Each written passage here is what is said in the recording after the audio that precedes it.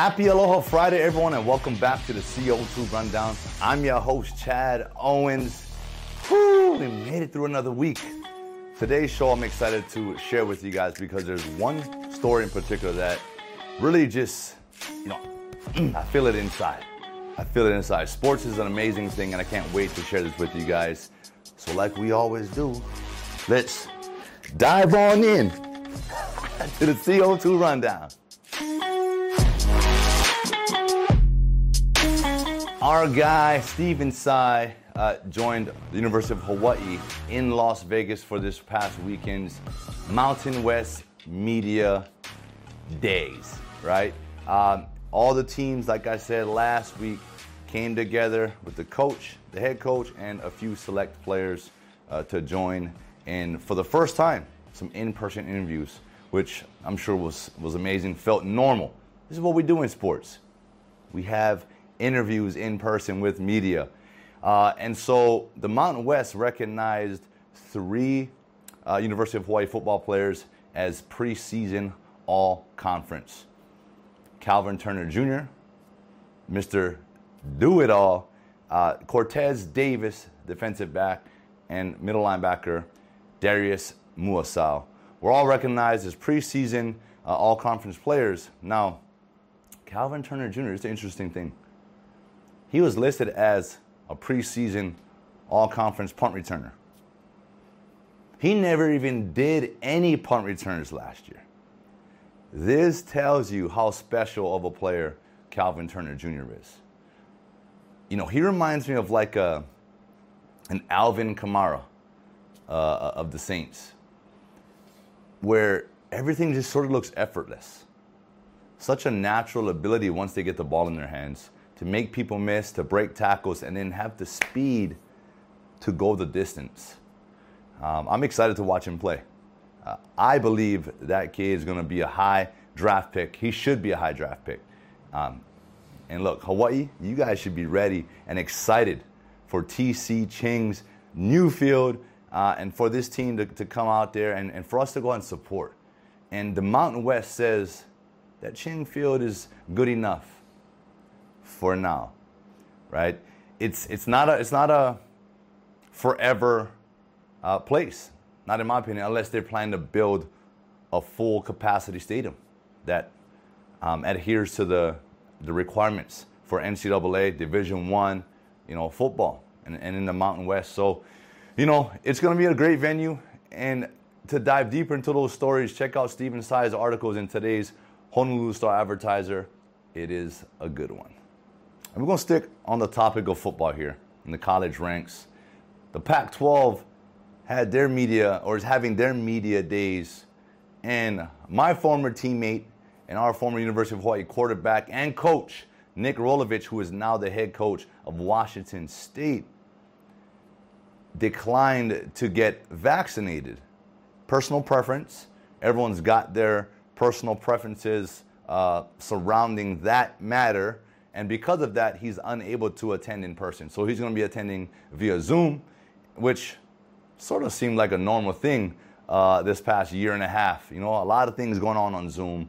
But, it's sort of a sticky situation, right? Getting vaccinated, not getting vaccinated, whether you have religious beliefs or other beliefs surrounding that situation. But regardless, Rolo is a dude that gets it done.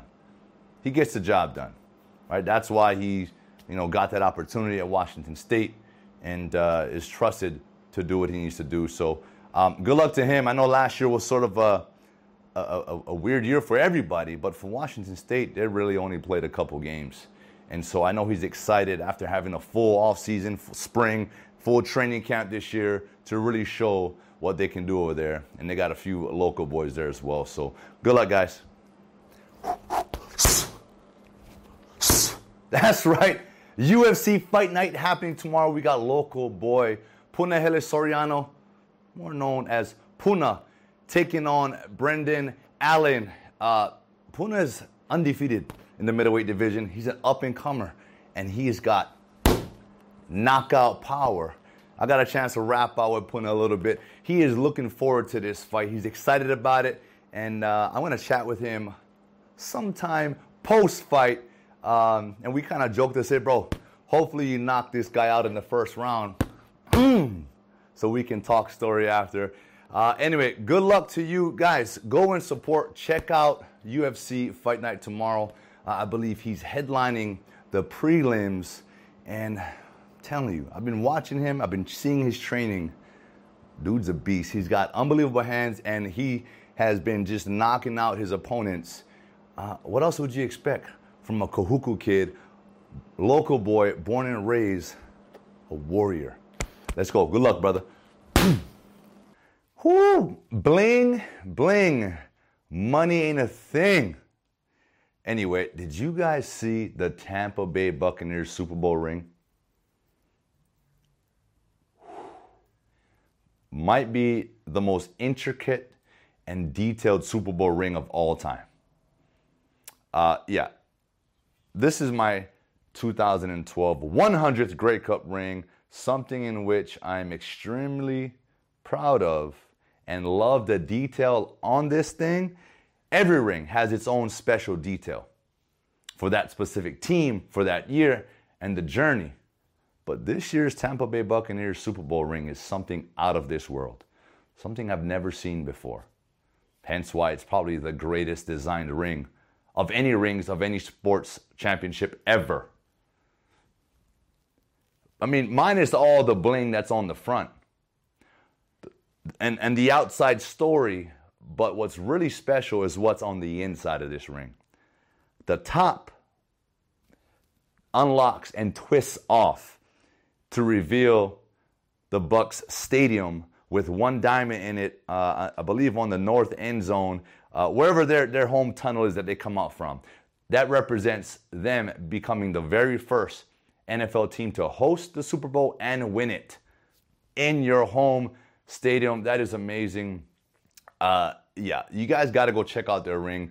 Just go to their Instagram page. It's all over there, and wow.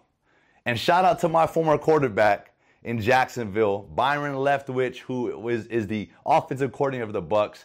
I saw him in a video with Tom Brady, just glowing with this smile, because coach is put in the grind too. And although he never won a championship as a player in Jacksonville, you still are, this whole sports journey, this whole football journey, this whole football life as a player and as a coach, and now to finally cash in and get one is very, very special. So shout out to you, brother. Congratulations. And wow, what a ring, what a story, what a journey.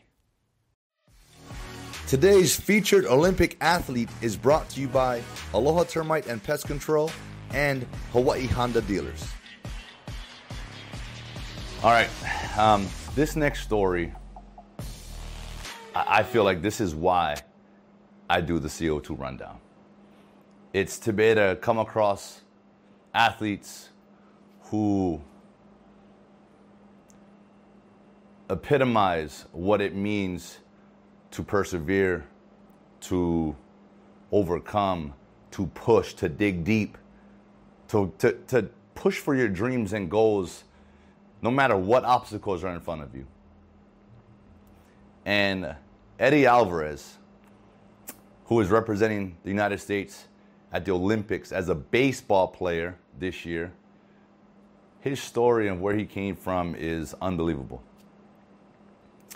Cuban American. He obviously lived in Cuba. His family was there and decided to leave in search of freedom. They came to the United States and found that freedom. They provided Eddie with an opportunity to do things, to find sport. And he grew up, this is where it gets interesting. He grew up as an inline skater. A skater, yeah. Inline skater, and was so good, he made it to the Olympics, and they medaled in the 2014 Winter Olympics. They finished second to Russia. And Eddie talked about that feeling of standing on the podium and listening to someone else's name, another team get called and, gold medal. And that, a lot of people outside looking in could look at that and be like, wow, silver medal in the Olympics, that's amazing. But a true champion, a true warrior, a true competitor never settles, is never satisfied with second place. The goal is to be the best, always. Because, and he talked about it, the hours, daily hours of putting in work, grinding to achieve greatness is what it's all about. And to fall short, that short, they were close. It stings, It's like going to the championship game in any other sport and losing by a buzzer beater, or, one play, last play touchdown, or something along those lines. You were so close. Now you got to go back to the whole process again, which isn't easy. And as soon as that was over in 2014, he put away the skates and then pursued his other passion, baseball. As you know, in Cuba, baseball is king. Baseball is what these kids do each and every day, all day. So he went back to trying out for baseball, worked at that. He drove across the country. All right, he drove across the country from Arizona to Florida, trying out for different scouts, grinding, trying to find an opportunity, trying to showcase his talent in any which way, any takers.